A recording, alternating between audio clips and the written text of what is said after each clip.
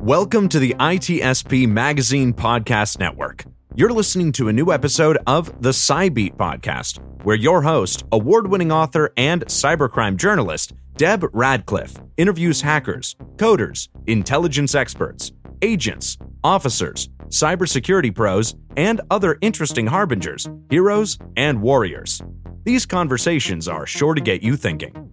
Knowledge is power, now more than ever.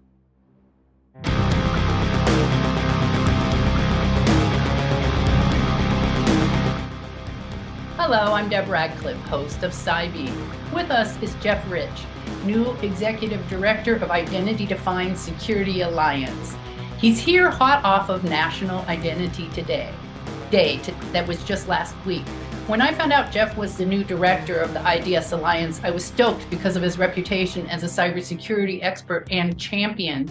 To me, identity is security, and I've taken years to try to convince the identity-related vendors of that. I even had trouble getting SANS Institute to tie these together when I used to run their analyst program.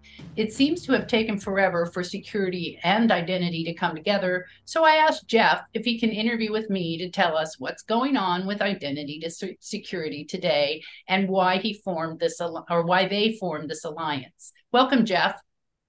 Deb, thank you very much. It's a pleasure to be here with you. Always good to talk to you. We go way back. So I actually wanted to start with finding out, why was the IDS Alliance formed? What was its mission and what has it accomplished so far?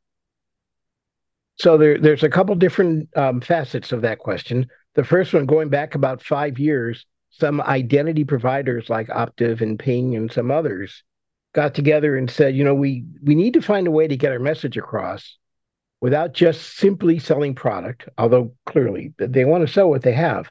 But the whole concept, like you said, identity and security need to merge. So they decided to form the Identity Defined Security Alliance. And Julie Smith was the founding executive director a bit over 4 years ago. She recently retired, giving me the opportunity for this position now. And the mission overall of the Identity Defined Security Alliance is to, first of all, through some education, we are a nonprofit, to raise the level of awareness around identity and security, how they interact, and how identity is really the foundation of security. And Deb, you know real well, security doesn't exist without identity management. It doesn't, but it goes beyond managing your Microsoft directories and Active Directories and other elements. Can you explain a little bit more in depth? Sure. So let's talk about there are the tools, and there's a lot of great tools out there. There are a lot of tools that some people are discovering they may do without. It's not necessarily a tool answer. It really boils down to finding out who's going to do what and when. If you go back to go to a military base 50 years ago, there was a guard posted on sentry, and the question they always asked was, who goes there? I remember that's that. Identity. Yep, that's identity. So translate that to everything we have in the systems, especially now with the existence of still some mainframes, distributed system, everything in the cloud, what we're doing in SaaS applications, everything else. It doesn't matter what sort of controls you have if you don't know who's getting in, who you're not letting in, and why, and when. So from that principle, I didn't talk about a tool at all. That principle has to exist. I know when I'm asked, what's the best tool for identity management? First of all, we're vendor neutral, so I'm not going to give that answer. But even if I had an opinion on it, it would be, what is it you're trying to protect and how valuable is it to you? And in some cases, I'll start with, and this will come out of, and this came out of Identity Management Day last week, a couple themes became very prevalent. We, by the way, had over 1,000 people, over 1,100 people in Identity Management Day last week. So if you want to take part in the fun, mark your calendar for the second Tuesday, April 9th of next year. Okay. But a couple good themes that came out of that were that, first of all, identity is, if you want to do zero trust, even though there are 7 pillars, the other 6 don't matter if you don't get the identity one done right. Mm-hmm. And some of the zero trust questions we answered were, should I put zero trust in everything? And the answer unanimously was no. even though the architecture needs to be there, figure out what's really important and put those controls on there. So the reason I brought that one up, and we can talk about other themes that came out of it, if you like, is that wherever you want to go in security, you had to start with identity. And that's really the mission of IDSA, is to have the identity vendors get together with the right sort of architectures and frameworks and work together on white papers, and then get into all of the identity custodians that manage all of our identities that we as consumers give over to them. And that ecosystem, there's a level of control that needs to exist that really doesn't, and many individuals have no control over what's happening.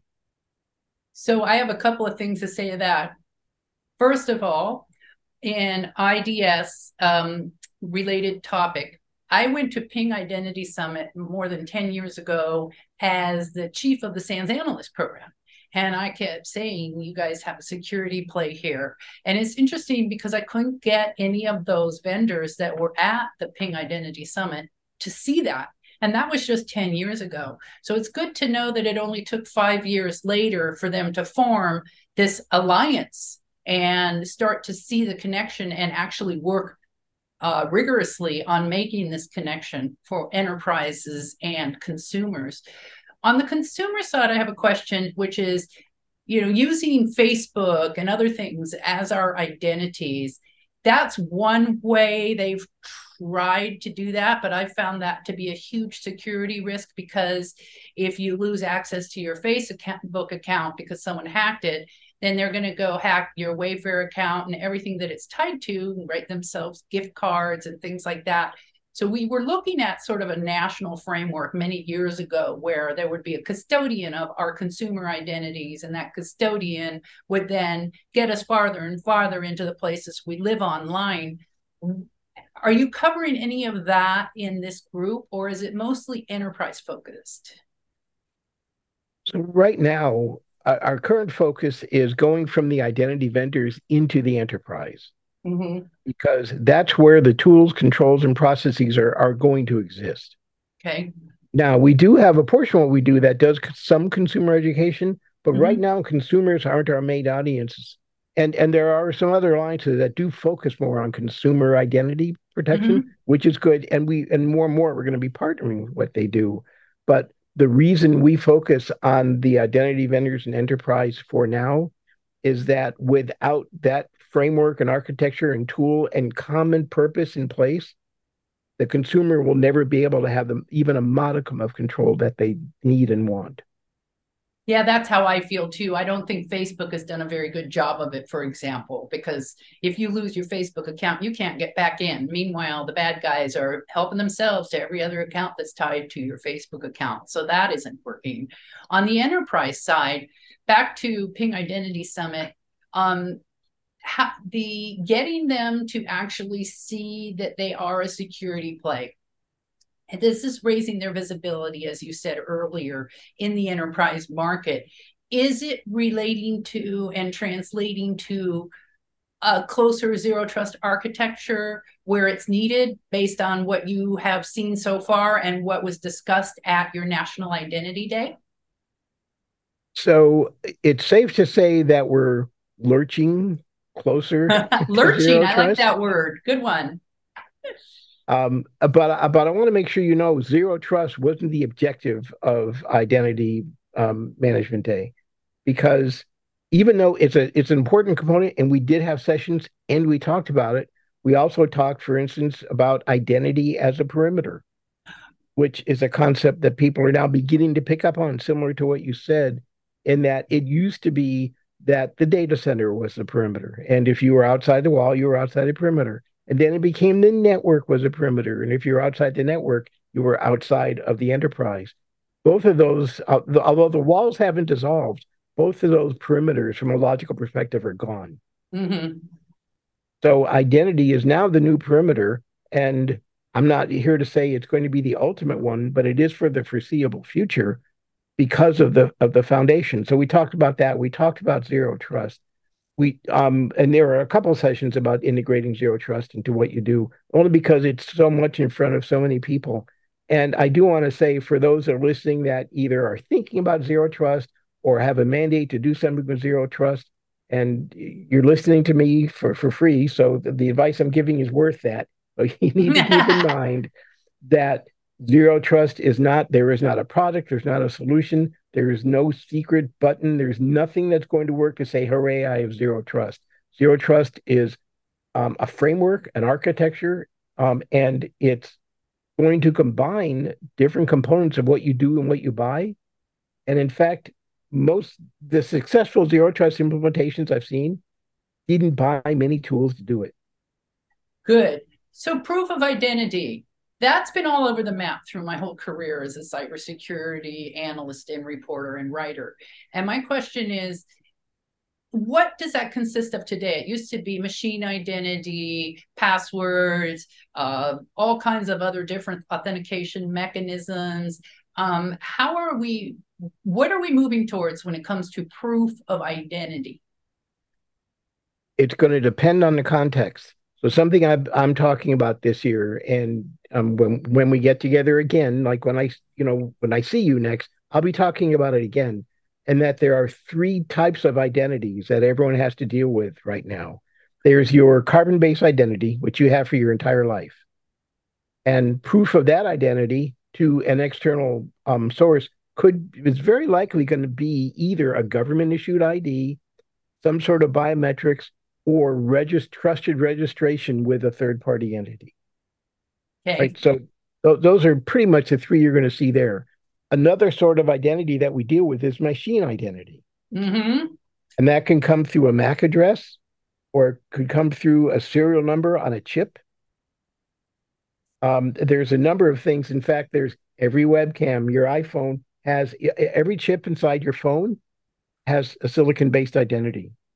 So think of how many billions of silicon-based identities there are out there. Wow. Okay. And stay with me for a minute. You associate yourself with a select subset of those silicon-based identities, those machine identities. And you do that through an artificial identity, as in you create an account on the phone that you log into, and then you may add biometric authentication. Keep in mind, you're still the source of truth for that. But after all that happens, you can authenticate, you associate your carbon-based identity with the silicon-based identities there. No one else can do that right now. Do that artificial identity. So where I think the next big challenge is going to be for us is not in zero trust, even though that is a challenge. It's going to be how and when do you disassociate yourself from those silicon-based identities? When you get rid of your phone, you sell it, you give it to your nephew. Whatever you do with your phone, everyone thinks, oh, I'll just wipe it and everything's fine. Are you certain that all the associations your carbon-based identity had with those silicon-based identities are gone for good? There's no traces of it. And how about all the devices that you log into that you don't directly control, that you can't necessarily wipe? How do you disassociate that? I think a lot of those orphan connections are going to be a challenge for us going forward, because there are so many machine and silicon-based identities out there. That's interesting. And then you had a third type of identity. So carbon-based, silicon-based, machine/silicon-based. Yep, and artificial. Oh, okay. And the artificial identity is what's usually used to associate. Okay. That was 3 points. Okay. So orphan connections, et cetera, et cetera. Well, I'm running into a big problem. I've had an email address using my last name as the extension for 20 some years, and my provider just lost that domain. So I have to get everything tied to that email address changed to an email address where I now own the domain, but it's a different extension. So it was at radcliff.com. It will be at debradcliff.com. I have till July to make that switch over. And I'm freaking out about all my accounts and about the fact that I'm a security professional and someone owns the Radcliff domain. Who knows what they're going to do with it?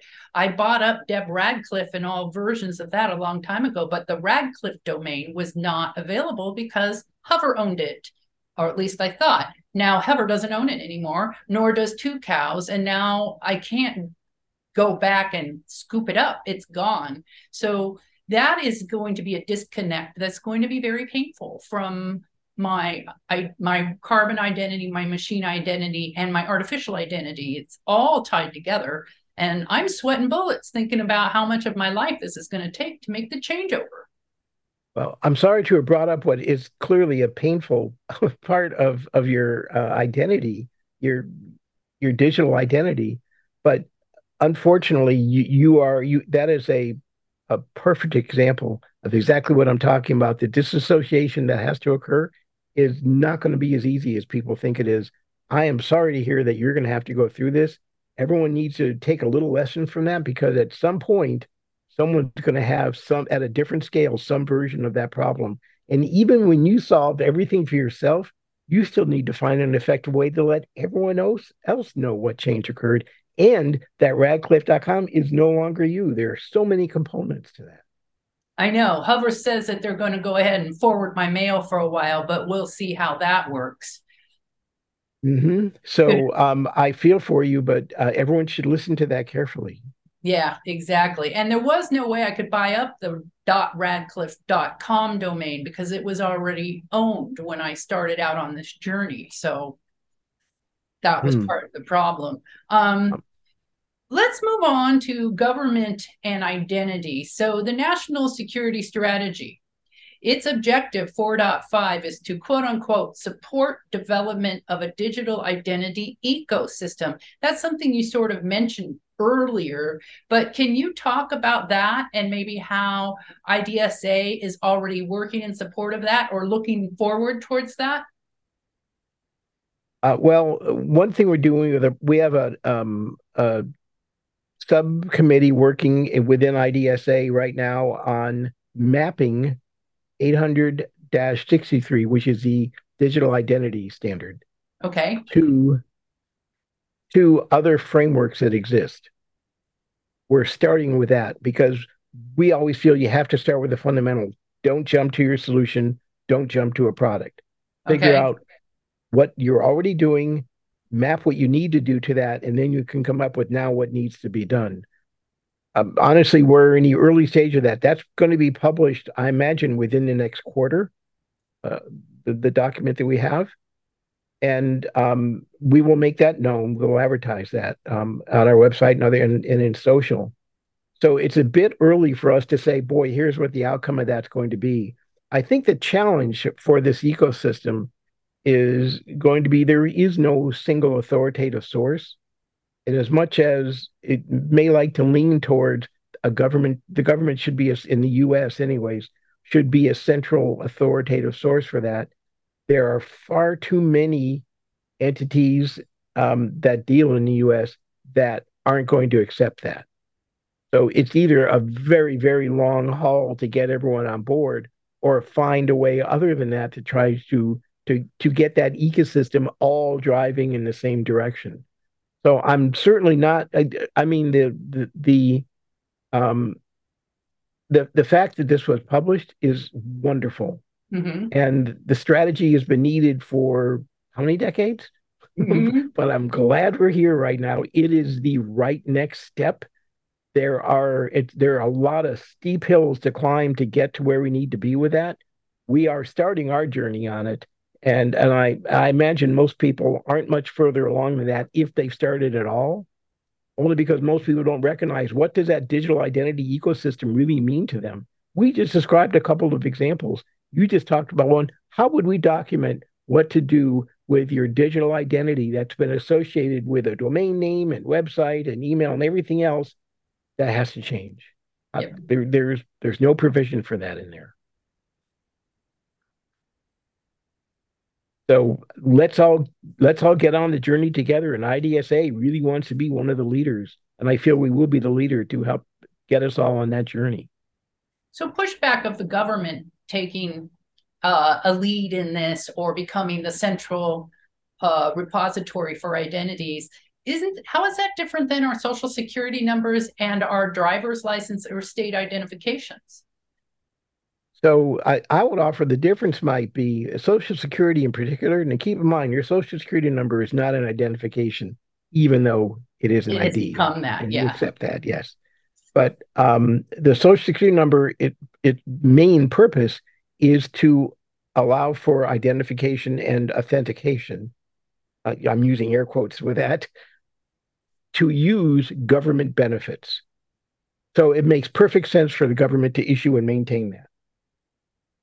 From a driver's license perspective, the state in which you reside controls the traffic laws and ordinances and enforcement of that.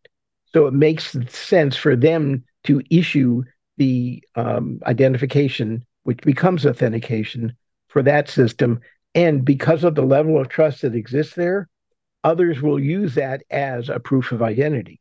Whereas you don't see that happening with a social security number.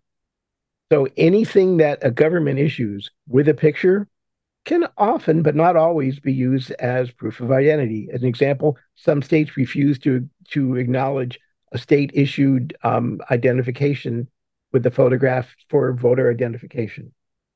That list may be shorter. So we're already seeing discrepancies in how well is that accepted. Now, bring that to a federal level.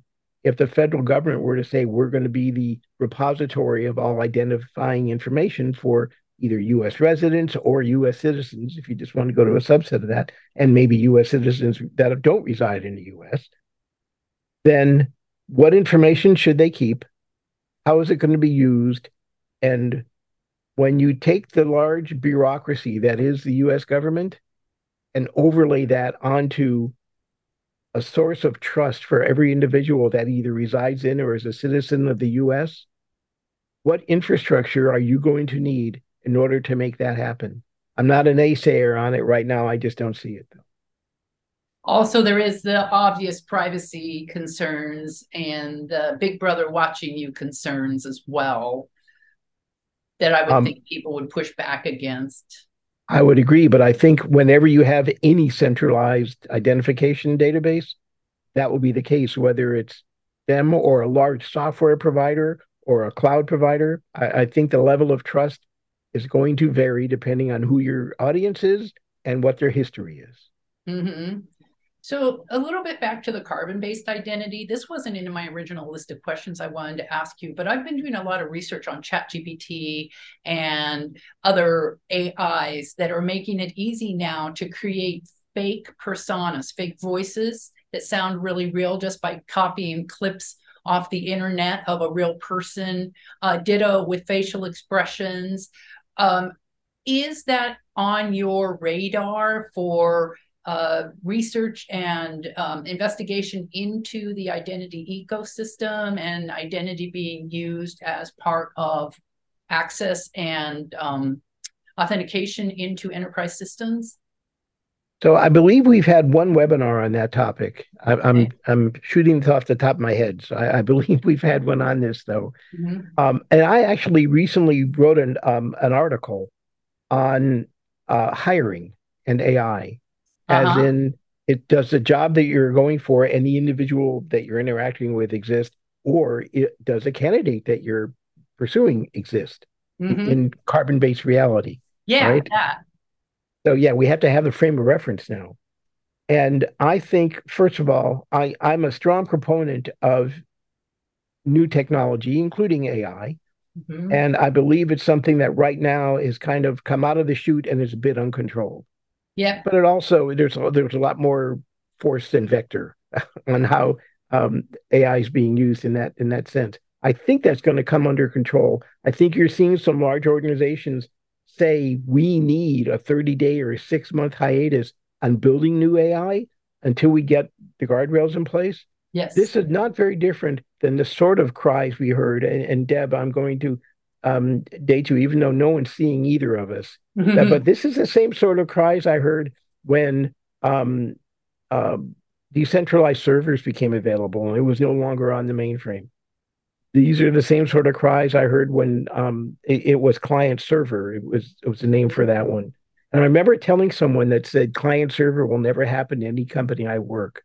Mm-hmm. So the first thing I say was, well, good luck in your next job. And second of all, you're going to have to remove that reverse imprint of a front of a train from your face because you're standing on the tracks right in front of someone and it's going to happen. And it's the same thing that happened with PCs. And it's the same sort of cries I heard with cloud computing. I remember 10 years ago, I was still hearing cloud's a fad. This will never happen. Who could ever make this work, right? Everything we're doing right now, we're using the cloud. Every time you use your phone, you use the cloud. So I think that's past. I think this is going to go through that same sort of maturation phase. This one, it can be a bit more scary because now you're truly saying, who do I trust? But there are tools out there that can help detect when you think it's fake. And if you're ever in doubt, I always found that whenever you have a doubt about a new level of technology, drop down one level and use that, as in call the individual that you're talking to. Don't schedule it and see what you can do with it with an ad hoc conversation. Ask for a reference and talk to another person.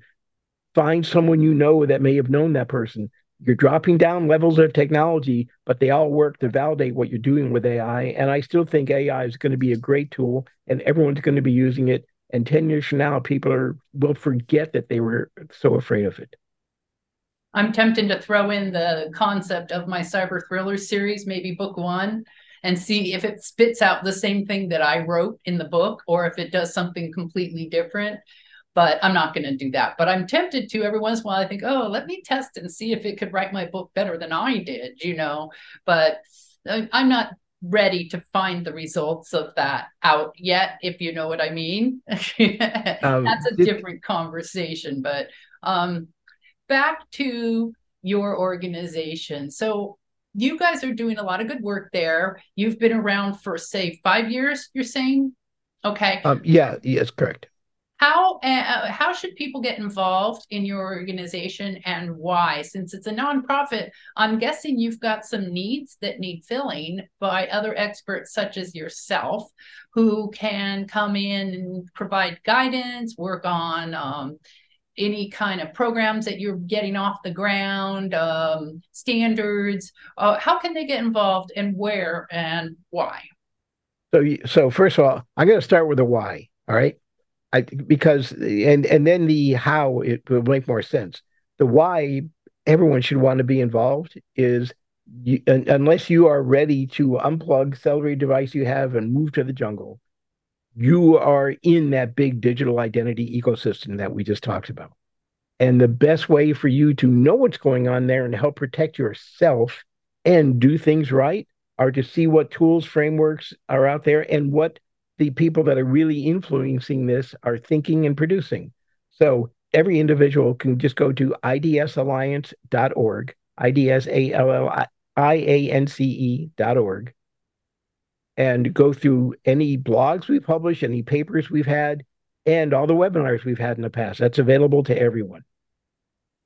And these webinars, by the way, are vendor agnostic. Even though a lot of them are delivered by vendors, it's thought leadership. It's not, here's my product and what it'll do. So I'd start there, and you can. And by the way, we have a content library where you can just go in and enter whatever term you want and see what we have, whether it's a blog or paper or webinar on that topic. Okay. So that's where I'd have everyone start because we've already covered the why. Now, to get more involved in simply taking advantage of some of the resources out there, we have different levels of membership. Now, we are a nonprofit, but we still have expenses. So different levels of membership do come with a cost. There is a free membership I just discussed where you can get access to resources. There's an individual contributor membership where you can work on one of those working groups that we have. And I won't get into prices here, but that each of these I think are affordable at the right scale. Up from individual contributor, you can be a company can become a corporate member, meaning you're not offering identity or security solutions, but you're consuming them as an enterprise. And you can have individuals work on up to 4 working groups there. Plus, you can be involved in some advertising we have. You can get our logo on your website, a bunch of best practices that you could follow. And then the next step up from there is vendor membership, where you're a vendor identity or an identity vendor or a security vendor.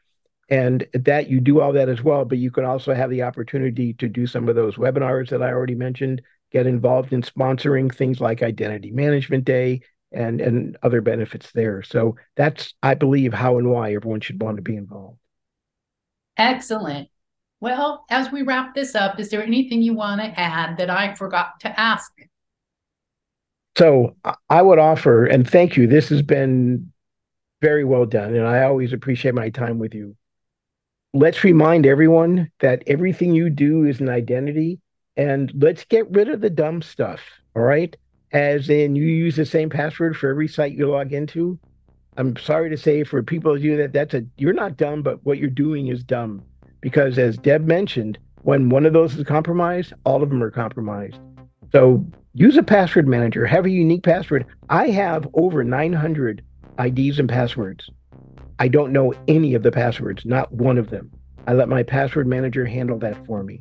And I'd recommend that everyone take that perspective, take more control over your life and your identity, and you're going to sleep better because of it. Excellent. I want to thank you for your time. And to the audience, I hope this was informative to you. Tune in later for our next Side Beats podcast. We hope you enjoyed this episode of the SciBeat Podcast with Deb Radcliff, part of the ITSP Magazine Podcast Network. If you learned something new and this conversation made you think, then share this channel and ITSPmagazine.com with your friends, family, and colleagues. If you represent a company and wish to associate your brand with our conversations, sponsor one or more of our podcast channels. We hope you will come back for more stories and follow us on our journey.